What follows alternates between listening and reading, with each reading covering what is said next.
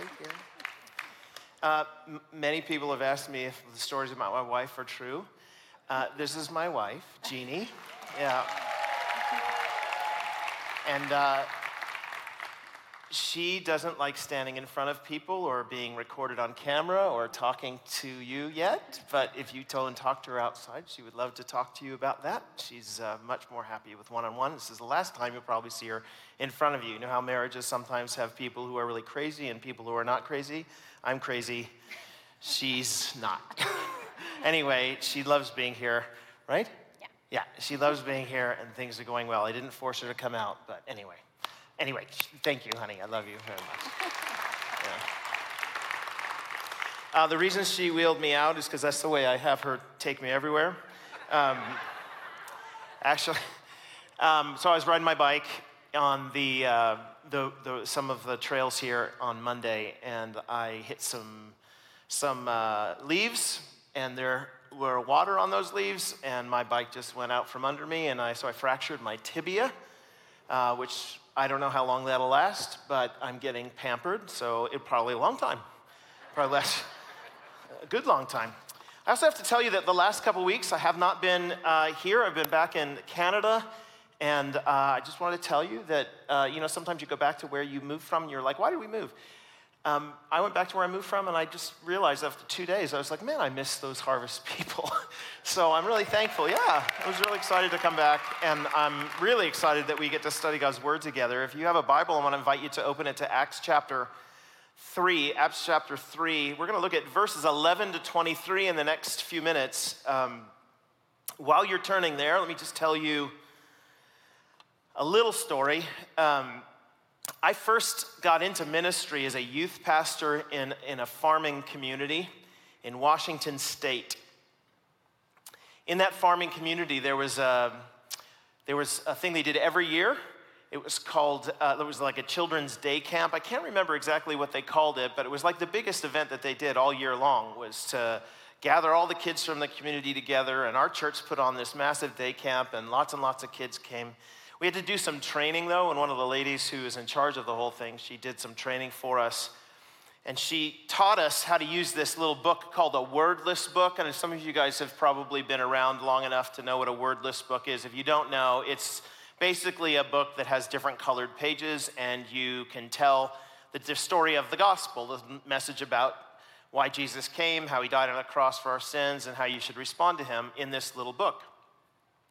So she gave us this training. I remember being at her house, and she had a whole group of us there, and she gave us this training, and then at the end of the training, she told a story about how she had used this book to lead a little girl to Christ, which was, of course, fantastic. But what really struck out to me was what she said at the end. She said, when I led her in a prayer, I had her repeat after me, and then she spoke this prayer, and at the end of saying that, she said, so I hope that she said the right words. I guess God only knows.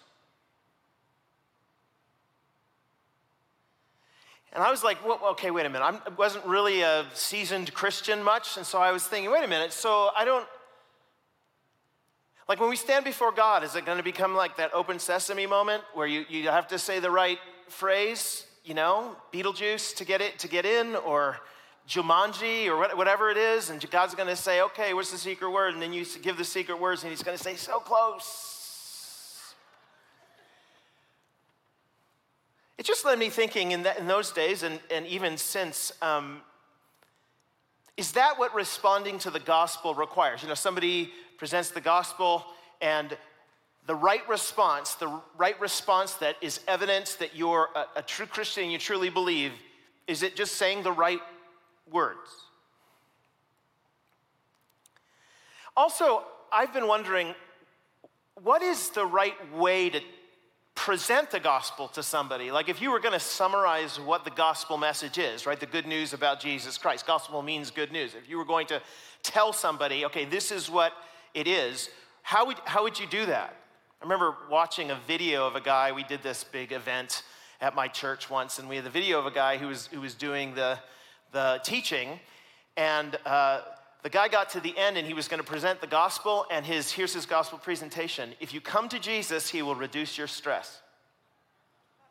And I was like, really not my experience, right? Like, suffering is not one of those things that, people kind of give you stink eye sometimes when you're a Christian and things like that. So I didn't, is that okay? Is that right? Like if I said, hey, Jesus is going to reduce your stress, and then you responded by saying, great, I want to have my stress reduced, so let's pray to receive Christ. And so I lead you in a prayer, and of course you have to say the right words or you're not getting into heaven.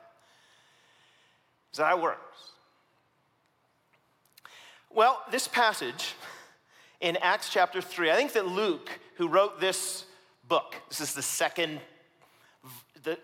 part of his overall work. His work is the Gospel of Luke, and then he follows it with the book of Acts. In this second work, I think he puts this passage in here to try to give you some evidence of what an actual gospel presentation looks like and what it looks like for people to genuinely respond to it. So in this passage, I've got 7 reminders about good explaining and good responding to the gospel. 7 reminders of good explaining and good responding to the gospel. I usually have 3 points in my sermons, and this is 7. So buckle up. We will try to make it through, I promise. It won't be that long, just by, midnight. Here's the first of them. The surprising work of God often paves the way for the gospel. One thing you need to remember and remind yourself is that the surprising work of God often paves the way for the gospel. So here's verse 11 of Acts chapter 3. It says, while he clung to Peter and John, all the people, utterly astounded, ran together to them in the portico called Solomon. So the first thing you're thinking is, okay, who's he? When he clung to Peter and John, and why is he clinging to these guys? All right, so let's just back up a minute. At the beginning of Acts chapter 3, you get this really interesting story about this beggar who's sitting, he's lame, and he's sitting at the gate of the temple. The gate of the temple is a really good place to sit because lots of people who go to the temple are really pious, right? They're good religious folks, and of course, good religious folks tend to be more giving of their money, what they called alms in those days, more giving of those things than maybe non-religious folks. And so he set himself up right at the gate of the temple.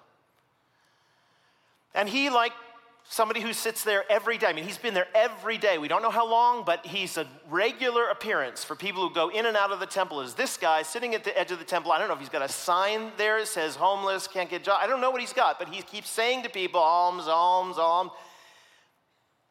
And if you know people who are in this situation, or you've been in a part of your town where there's the same guy or the same woman sitting there every day doing the same requesting of alms, you know that sometimes they don't make eye contact with you. It's just sort of like, I'm here. This is my way of getting enough money to live. And so he's there. He's doing that. He's not making eye contact with anyone. So Peter and John, who just happen to be entering the temple, stop and they look at the guy. And they say, look at us, which kind of shocks him. And he looks at them thinking, of course, you guys are going to give me some money. And Peter says, listen, silver and gold I don't have. But what I do have, I'm going to give to you. In the name of Jesus Christ, stand up and walk. He grabs the guy's hand. He lifts him right up. Anybody want to try this with me right now? No? Okay, he lifts him right up, and the guy's ankles are strengthened, and he starts standing, maybe wobbly at first, and then all of a sudden he starts, the language of the scripture says, he starts walking and leaping and praising God, walking. That's a song I learned when I was a little guy. He's running around the temple, this guy who everybody in the temple knows. Like he's part of the furniture, basically, and they all know him. They've never seen him walk. He's always begged, and now he is running around, shouting and screeching in joy. Now, you can imagine if you're, 100 yards down the way, you hear this kind of commotion. It's not the kind of thing that happens every day at the temple, and so you hear this massive commotion. You see this guy, and you're like, isn't that the guy who is sitting at the gates every day? And you think, yes, and you say to your friend, is that the guy? Yeah, that's the guy. You, in this moment, would be what we call utterly astounded.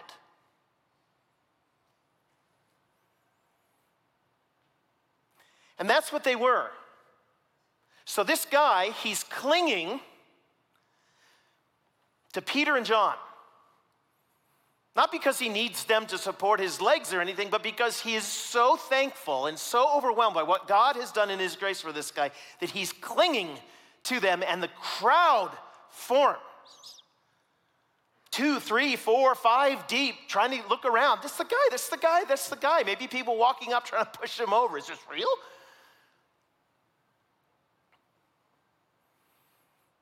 Utterly astounded, these people ran together to them in a portico called Solomon's. Portico means it's a big porch, right? It's a 300-yard long porch, so kind of like my backyard. 300 yards, that's a lot. 3 football fields. Big columns, high ceiling, covering over this massive marble floor. It's where they did a lot of bartering and business and stuff in those days. And so it was the place where everybody gathered. And this event happens right there, right in the middle of everybody. And they all gather around, and they're massively astounded at all this going on. Listen, one of the things that you will find as you go through the book of Acts is that often prior to the preaching of the gospel by the apostles, there is some surprising work of God. Some healing, some act of kindness, some deliverance from a demon, something. The person has a felt need, an immediate felt need, and God deals with that. And the apostles take the opportunity in that moment as missionaries to jump in and say, let me explain to you why that happened. The surprising work of God often paves the way for the gospel. This is the way, of course, like I said, in the book of Acts it happens. Acts 16, there's this really interesting story about they're in Paul and Silas are in the town of Philippi, and while they're there, they get in trouble and they eventually get jailed, and they're put in the stocks. Jail is shut, and there's a jailer there whose only job is to guard the jail, make sure nobody leaves. If anybody leaves the jail, the jailer's life is on the line. Those were the rules in the Roman world. So this jailer, thinking everything's okay, hears Paul and Silas singing. Now that's weird, right? Because the last time you went to jail, you weren't singing, right? But they're singing praises to God. Jailer's hearing it, and all of a sudden, out of nowhere, the whole place starts to shake. Doors of the jail are wide open. The stocks come loose. Lights, everything's out. Chaos. And the jailer immediately knows he's done because, of course, everyone's going to leave. So he pulls out a sword. He's ready to kill himself. And he hears Paul say, whoa, whoa, whoa, we're all here. We're all here. Didn't leave. By the way, if you guys had a chance, if you were in jail for something you don't really think you should have done, or even if you were there because you did do it, and the jail kind of swings open and the jailer is kind of knocked out and there's nobody watching, you stay there, right? You'd be like, well, it's the honest thing to do. But Paul stayed, they stay, and so this jailer's going, what in the world is going on? He goes and checks to make sure they're not lying to him, or maybe they're crowding in a jail cell so they'll come around and they'll pounce on him, and no, nothing. Paul, Silas are there. And then the guy, listen to what it says, Acts 16, verse 29. And the jailer called for lights and rushed in, and trembling with fear, he fell down before Paul and Silas. And then he brought them out and said, sirs, what must I do to be saved? The surprising work of God paved the way for the gospel to have an effect. This guy named Ajith Fernando, he's Sri Lankan. He's a missionary. He's actually written a commentary in the book of Acts. He's a remarkable man. He tells a story about how, remember the tsunami in 2004, a lot of you? About 250,000 people in Sri Lanka and India and that area actually died in this horrible tsunami. We make movies about it now. Well, prior to that, the militant Hindus that lived in Sri Lanka used to burn down the churches of the Christians. They hated them. Didn't matter what the Christians did, they would come and burn down the churches. A lot of Christians were getting killed by these militant Hindus. And then the tsunami happens.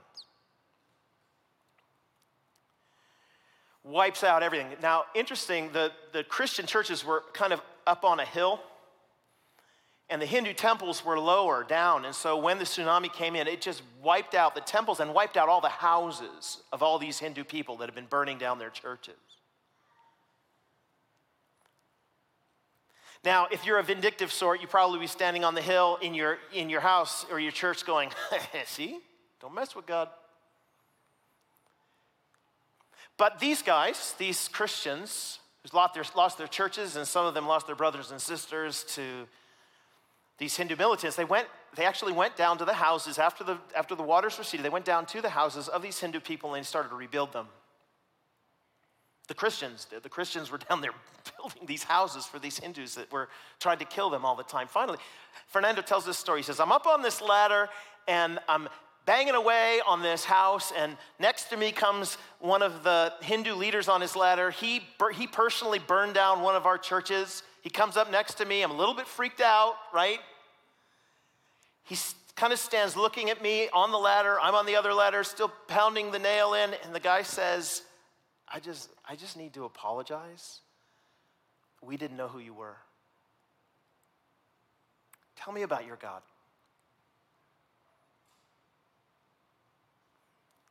I have a dear friend. She is a palliative care nurse.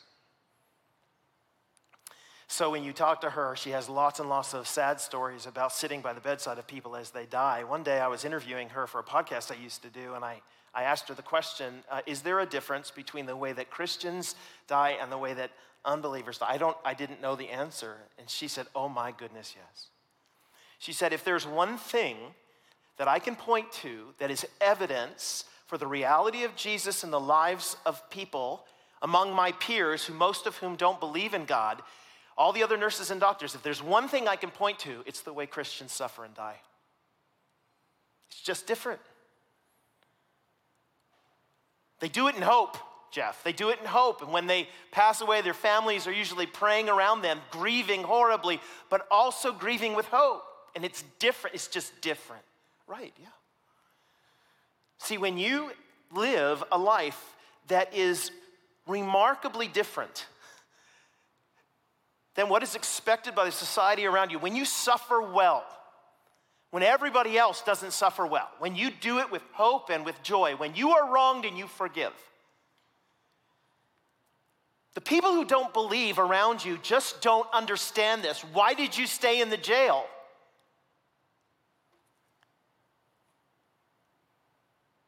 The surprising work of God lays a great foundation for the gospel. Second, the gospel is a message to be explained. The gospel is a message to be explained. And so verse 12, and when Peter saw it, right, he saw the people gathering together all around him and this other guy who's clinging to him and John, he addressed the people.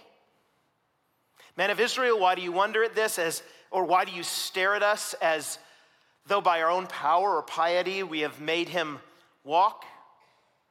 Now, I just want to focus on the fact that Peter addresses them, and you guys are like, what's the big deal about addressing them? Well, here's the big deal, I'll tell you. I was sitting in my office one day, and we had some missionaries that had come back from the Philippines, and they called themselves, I've got to make sure I get it right, Peace and Water Gospel Missionaries. Peace and Water Gospel Missionaries. So anyway, we were sitting together. I was asking them about their ministry, and it was really interesting. They said, well, what we do is we go between these warring tribes, and we try to broker a peace. See, peace?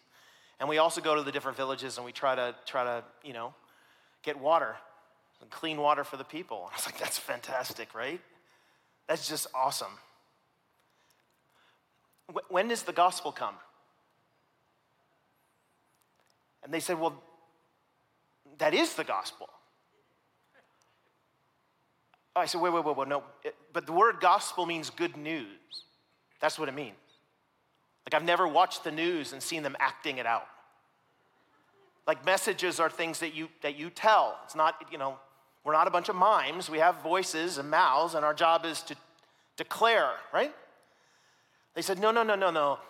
Our message is water and peace and health. And I said, yes, but why water and peace and health? You're doing all the implications of the gospel, which in my view are necessary. But where's the gospel? They didn't quite understand where I was going. And so I said, okay, so look, you know that saying supposedly from St. Francis of Assisi? Everybody knows. It's like, this is one of the ones that's on everybody's mirror. Yeah, preach the gospel and if necessary, use words. And they said, yeah, that's right. And I said, well, but no, that doesn't make sense. And Assisi probably never said it, right? Francis never said it. Because preaching the gospel, declaring a message is something that requires words. Don't you see? Like if Peter in this passage believed what they did, he would have healed the guy, everyone would have come around, then he would have said, cool, eh? Right? I mean, right? Anybody else? Come here. I'll heal you too. But the healing paved the way for the gospel. Yes, the gospel will work itself out in the good works of those who receive it, but that's not the gospel. The gospel is the message of Jesus Christ that you and I are called to declare with words. Couched by actions, yes, but with words.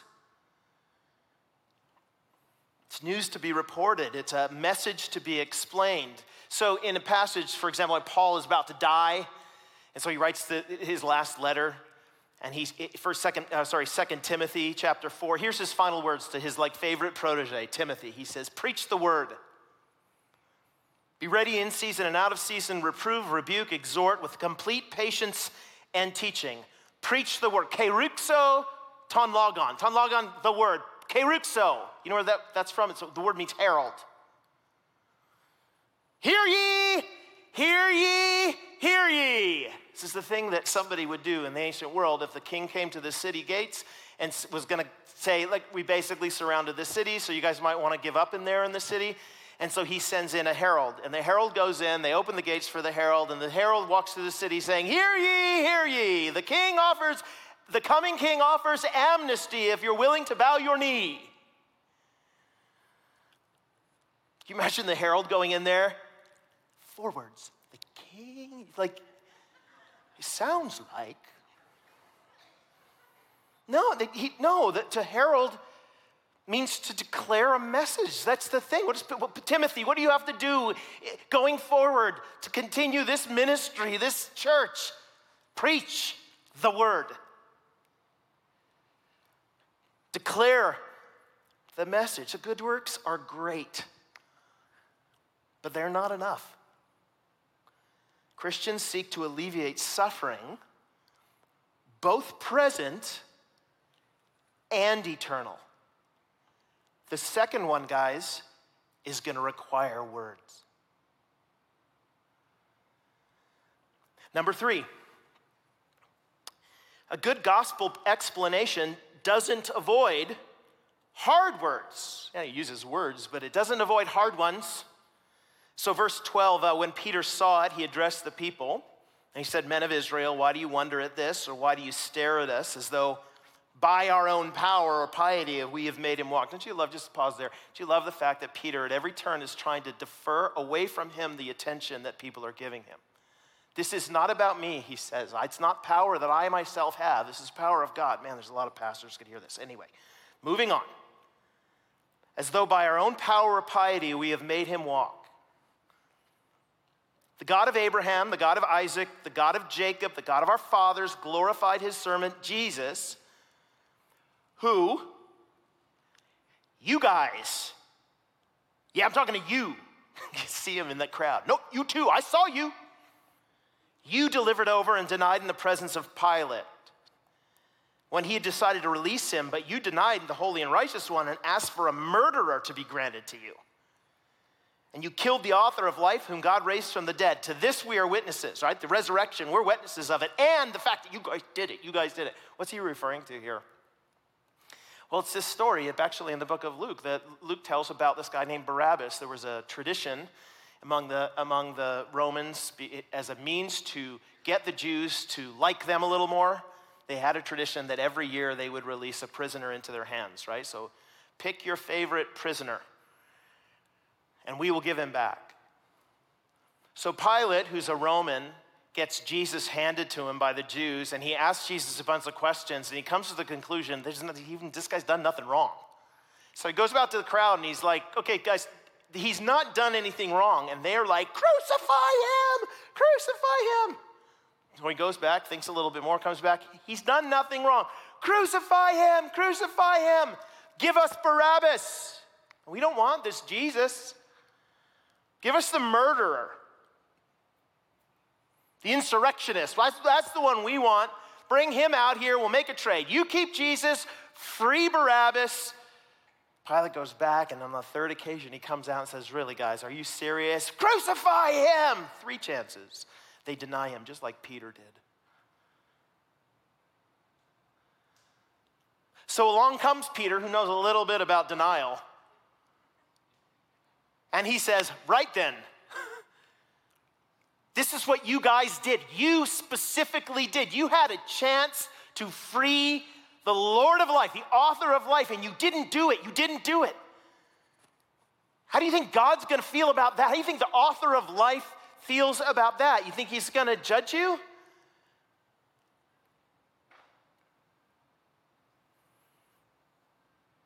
Peter points out their particular wickedness, guys.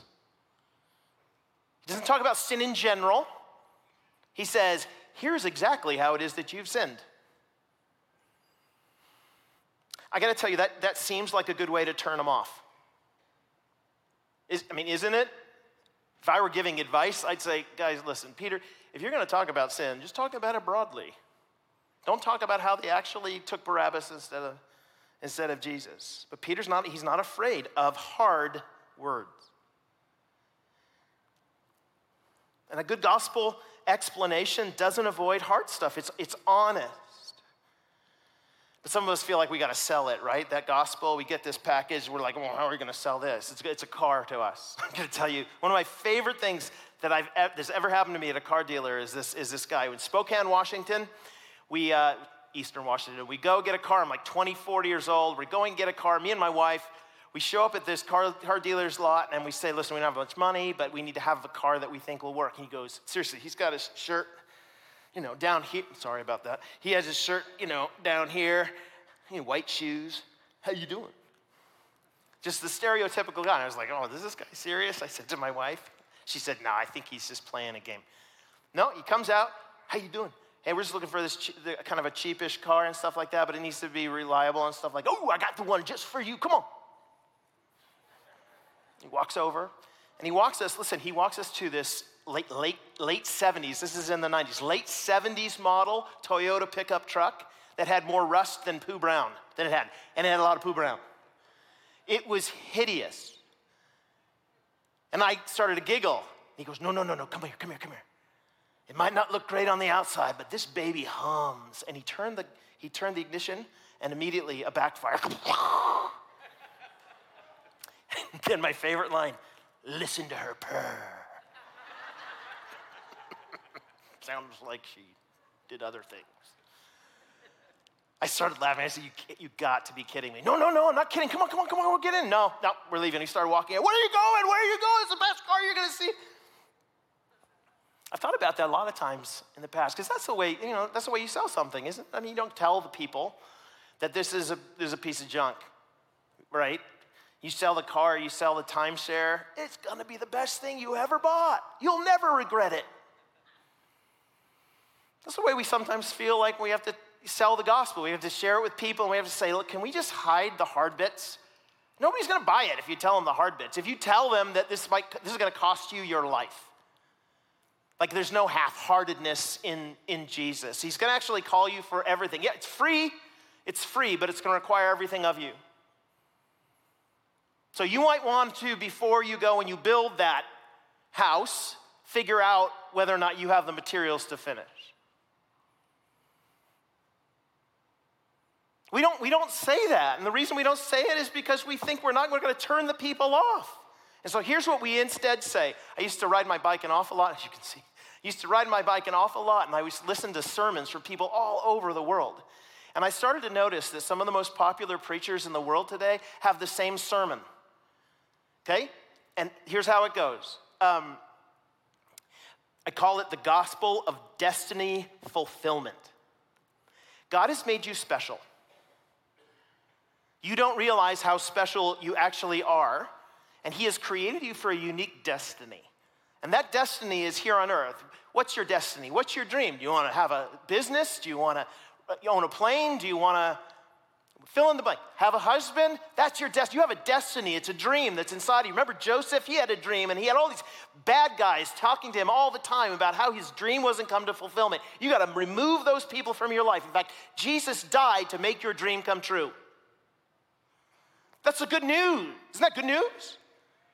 That thing inside of you, that hope, that longing for this thing on this earth, that Jesus frees you to discover it.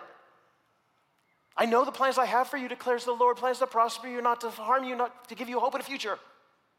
That's not what that verse means anyway. But yeah, see? It's a gospel of destiny fulfillment. Now, when I tell you that, are you all sitting here and thinking to yourself, "Yeah, I don't want that. Costs too much"? No, you're like, "Give me some of that destiny, boy." Like, you're right in. Right. Everybody's been right in, but in the middle of it, did anyone ever mention sin or repentance or the categories that the Bible itself, that Peter uses? A good gospel explanation doesn't avoid hard words. In fact, good news is good because the bad news is bad.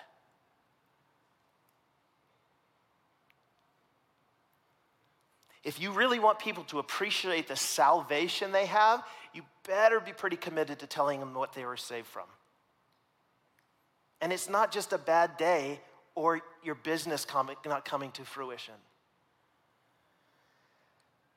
Number 4, the message demands a response. You guys are going to have to listen a lot faster than what you're doing, okay? Here we go. Verse 16, the message demands a response. And his name, by faith in his name, right? So faith is key to receiving this message. And his name, by faith in his name, has made this man strong, whom you see and know. And the faith that is through Jesus has given the man this perfect health in the presence of you all. So you're thinking to yourself, okay, but what does that faith look like? And now, brothers, I know that you acted in ignorance, as did also your rulers, but when God foretold by the mouth of all the prophets that his Christ would suffer, he thus fulfilled. So here's what you need to do. Repent, therefore, and turn back, that your sins may be blotted out. Repent and notice 2 steps. Repent, word means metanoia, it means to change the mind. I don't know if I agree with what I was doing before. I've changed my mind. Repent, change your mind, and turn back. Or in other parts of the scripture, show fruit in keeping with repentance. Show that the repentance, the change of your mind, actually works itself out into what you actually do. That's what Peter says to you. If you really want to follow Jesus, if you want to faith in Jesus, here's what you got to do. You got to repent and you got to turn back from your former manner of life. My wife and I were riding bikes with my kids when they were really little. I had this little bike seat for my daughter on the front of my bike. She loved that, man. We would ride along. We didn't really know where we were going at the time when we were doing all these bike trips. So I looked online and I found this little bike destination that sounded like it was a good idea. They had a little map. Drove out into the country. Thought we found the place. Nobody was parked there, but I was like, it says it's here on the map. So I parked, get all the bikes off, little kids, 2 little kids, my wife, me, little baby. We're gonna go riding our bikes. We start down, and there's a trail at first, but eventually the trail disappears, and we're just like into farm. And my wife's behind me saying, honey, I don't think this is a trail. And I'm like, yeah, you're probably right. And I keep riding. Honey, I don't think this is a trail. No, you're right about that. Keep going, right? Honey. Eventually, I go down this hill thinking there's a trail. There's got to be a trail somewhere in this area, right? We'll find it. I go down this hill, and we go into this like little marshland, and I mean, here in Chicago, you guys all know that the mosquitoes are horrible. But I went down to this marshland, and like the whole marsh lifted up. And then it formed a cloud that surrounded me and my little girl, who had probably 100 mosquitoes all on top of her. And I grabbed the bike, I turned it around, and I said, "Run away!" And I started taking off the other way, and my wife's like, "I told you." Right, I actually think that's the way that many of us treat repentance. We say, yeah, that is true. I went to church and I heard that, right? Don't do that. You're going the wrong way, says the Lord our God through his Holy Spirit. Nope, got it.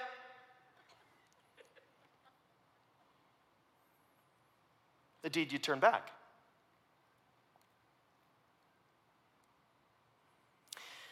I kind of want to be a little bit pushy with this. You do know in James chapter 2, verse 18, here's what it says. Someone will say, "You have faith and I have works. Show me your faith apart from your works, and I will show you my faith by my works." See, you believe God is one. So that's an orthodox statement. You have really good beliefs. You believe God is one. You do well, but even the demons believe and shudder. So in other words, if you profess a faith, if you say, no, I agree with you, God, that's right, but your life doesn't show marks of that, you basically have a demonic faith.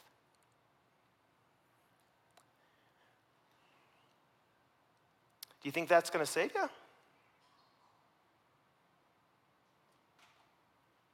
do you think you're fooling yourself?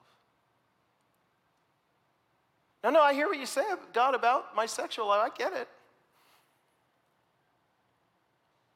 I hear about greed. Yeah, no, I'm with you, man. The Bible says a lot of good stuff to say about all of my greed.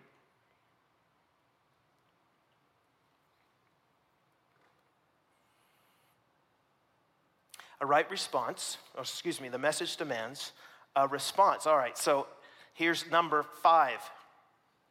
A right response to the message results in the blotting out of sins. Verse 19, repent therefore and turn back that your sins may be blotted out. I used to play bingo on Halloween in my old church. We didn't play for money. It's okay. But do you guys ever play bingo and you have those big blotters? And it I'll do that again. It wipes out the whole number. You can't see the number anymore.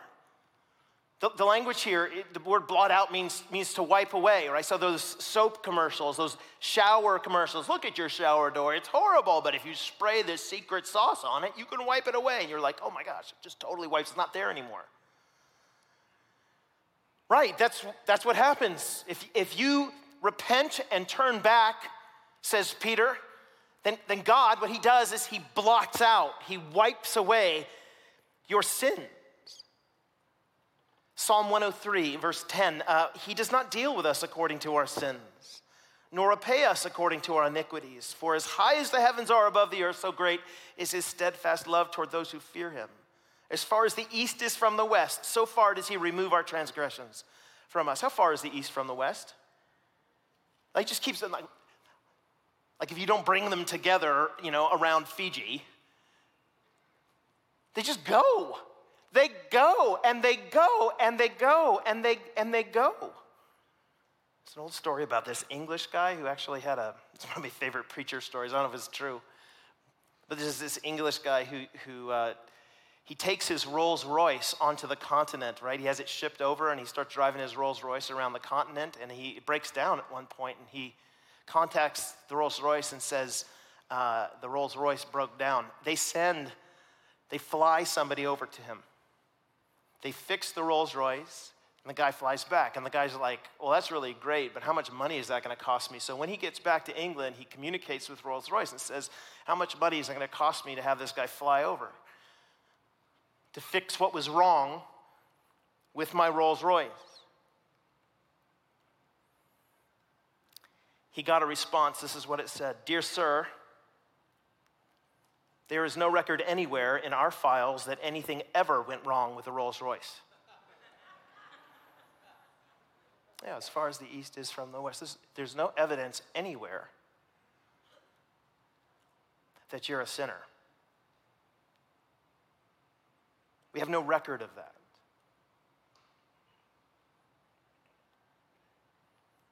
I say that because so many Christians get bogged down in shame. They think I've done so much wrong, so badly. But here's the thing, guys. When it comes to this passage, you need to think about this. Have you done anything as bad as killing God?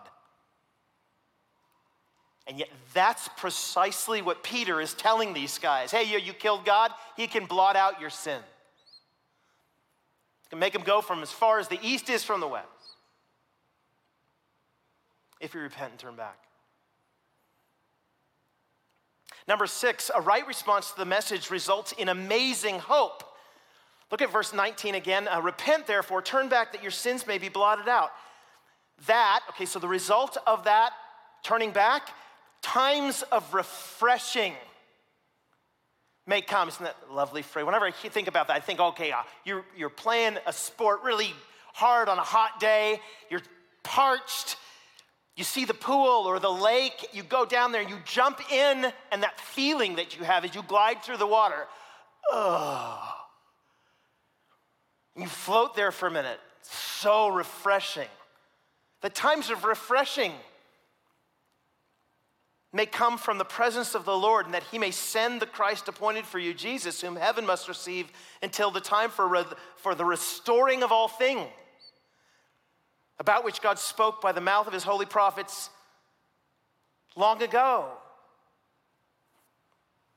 So, look, it's a hot day. You know that. Living in this world at this particular time, maybe ever, is hot. I'm thirsty. Are you thirsty? And I'm tired.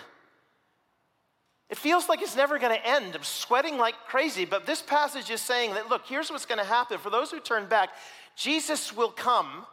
He will restore all things, and he will provide time of refreshing. But he will grant you hope. He's got refreshing plans for you and I. And you do know that your view of the future is probably the thing that has more influence on your today than anything else. If I know what you believe about the future, I can tell you how you'll act today.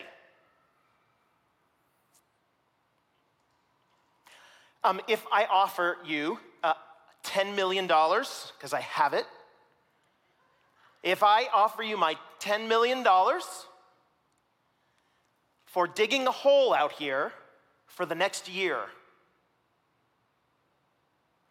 but I offer your friend $1,000 for digging my hole out here, and because I'm forceful like every government, I'm going to make you do it, tell me what's the difference between how you're going to come to work and how your friend's going to come to work. Like your friend's going to come to work, I hate him, this is awful. And you'll come to work with a shovel on your shoulder, I'm ready to dig. Right? Why? See, you're doing the exact same act. You're doing the exact same thing. Why are you excited and they're mourning?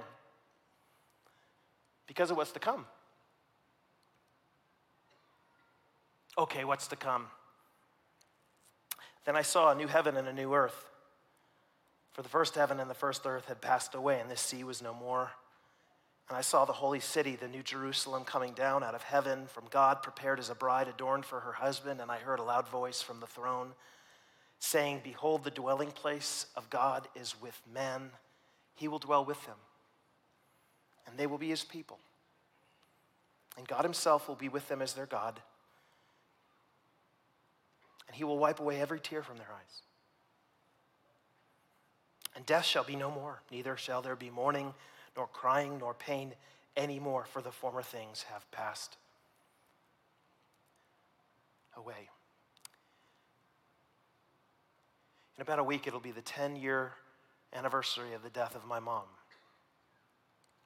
She died suddenly.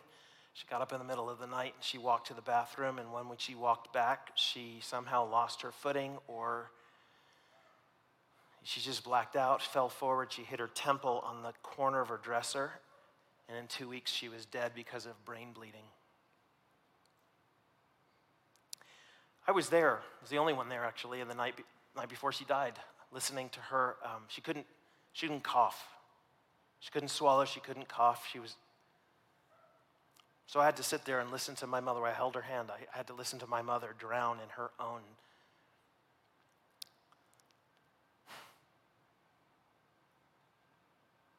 I have never been so torn up in my life.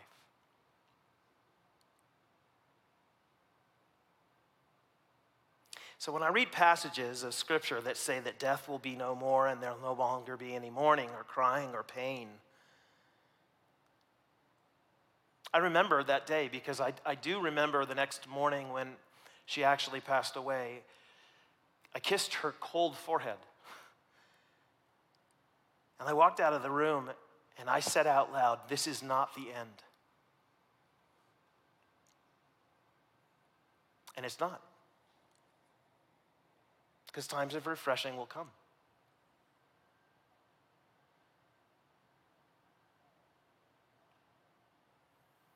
Do you have that hope?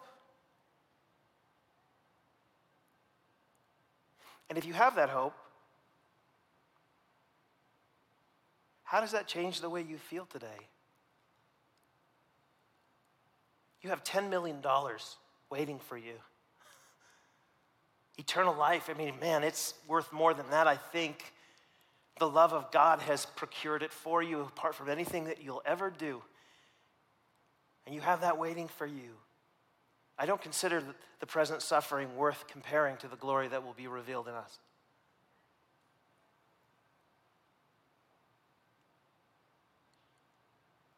I said there were 7. I'm stopping at 6. Let me pray for you. Father, I'm so thankful for your grace. I'm so thankful, Father, for the knowledge that we have these great hopes, these great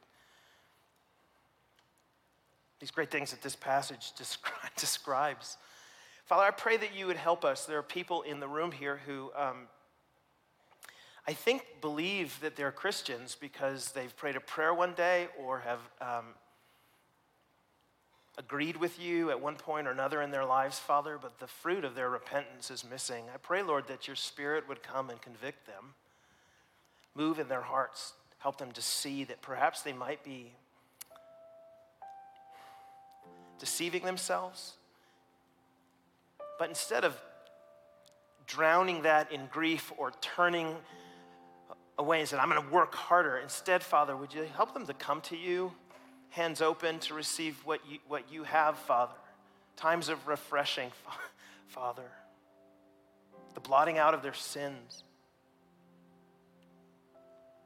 Would they turn to you, Father? Would you grant them eyes to see and ears to hear?